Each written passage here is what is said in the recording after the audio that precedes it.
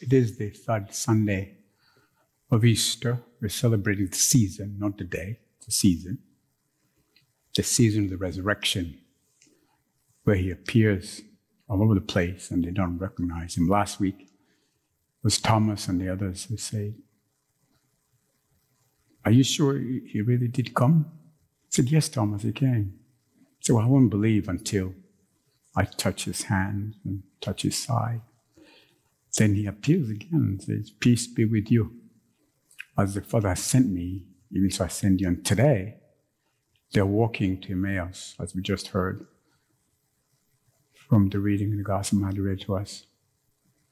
And they were so preoccupied with the things that happened in Nashville and Uvalde and Boston Marathon. And they were so preoccupied with that, they forgot to look. But sometimes we get so preoccupied with the things. But he saw they were sad.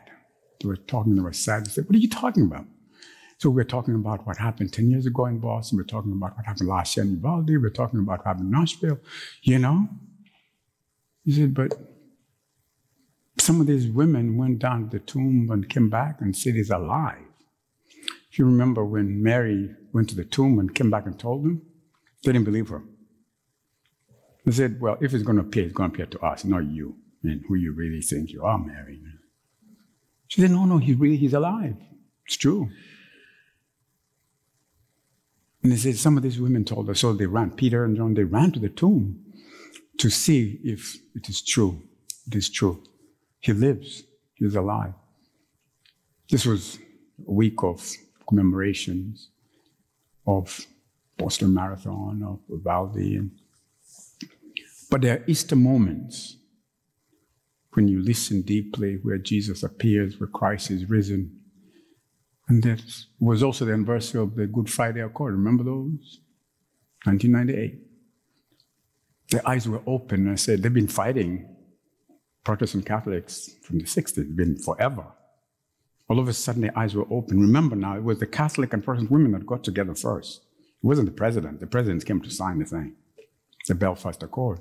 It was the women who got together and said, wait a second, we can't continue to have these bombs and Belfast and our children.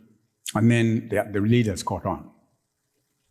The two, Cleopas and Simon, are walking to Emmaus, 7 miles from Jerusalem.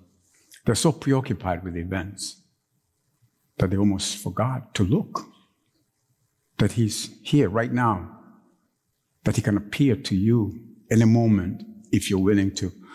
When he takes bread, he blesses, he breaks it, and then they recognize him and say, oh my God, didn't our hearts burn when we were with him?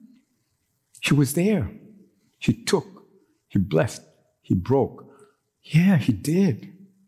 It was true. It is true. It is true. Yes, there is turbulence and shootings and all that, but be careful, don't get caught in that. Look for the glimpses of Easter moments that we might miss if we don't look. Our eyes need to be opened. There were 2 Easter moments for me this week. This doesn't happen often, but I was having lunch with a parishioner and making conversation, and I said, so, how long have you been in St. James, and how did you come? She's in her 80s now.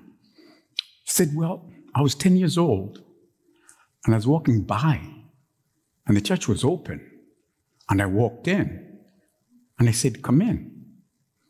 I said, well, if you did that today, somebody would call the police. 10 years old, they say, where's your parents? Where's your mother? She walked in, and St. James welcomed her. She's been here since her daughter. I said, really? She said, yeah, that's an Easter moment when it's opened up. And she said, you know, there's something about St. James that got me at 10 years old, still gets me to this day. The second Easter moment this week was on Thursday.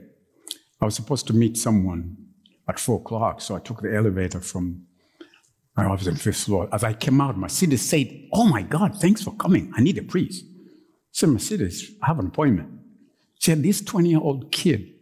She didn't say kid, it's a young man. Said, needs to see a priest. I said, 20-year-olds don't look for priests, first of all. They're busy doing whatever they do. I said, well, Mercedes, I can't. I have an appointment. I said, could you go tell them I'll be there? So the young man said, yeah. He told me his name. He said, what is? Something happened to me last November. But I've been carrying it for all this time. I need to talk to a priest. I went to 5 churches, 5, and they're all closed. And when I saw this open, I said, oh my God, it's open. So I came in and asked for a priest. I said, come. So we came in through the back. We sat right there. I said, so tell me. Tears coming down his face. I said, it's Easter. It's Easter. You came in the right time. He said, I have to fly. I have to catch a plane.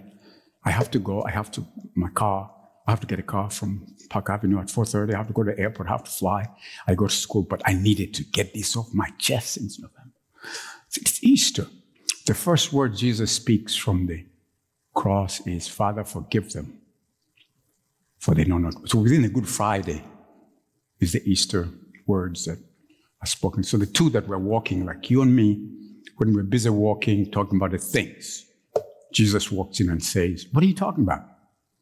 So we were talking about, I said, but you take, you bless, and you break, and then you see him. That's what we do every time we come together, every time we meet.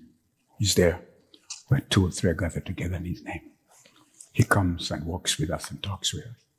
Easter moments, something about St. James that got 40, 50 years ago, and got this kid, 20 years old, that was looking for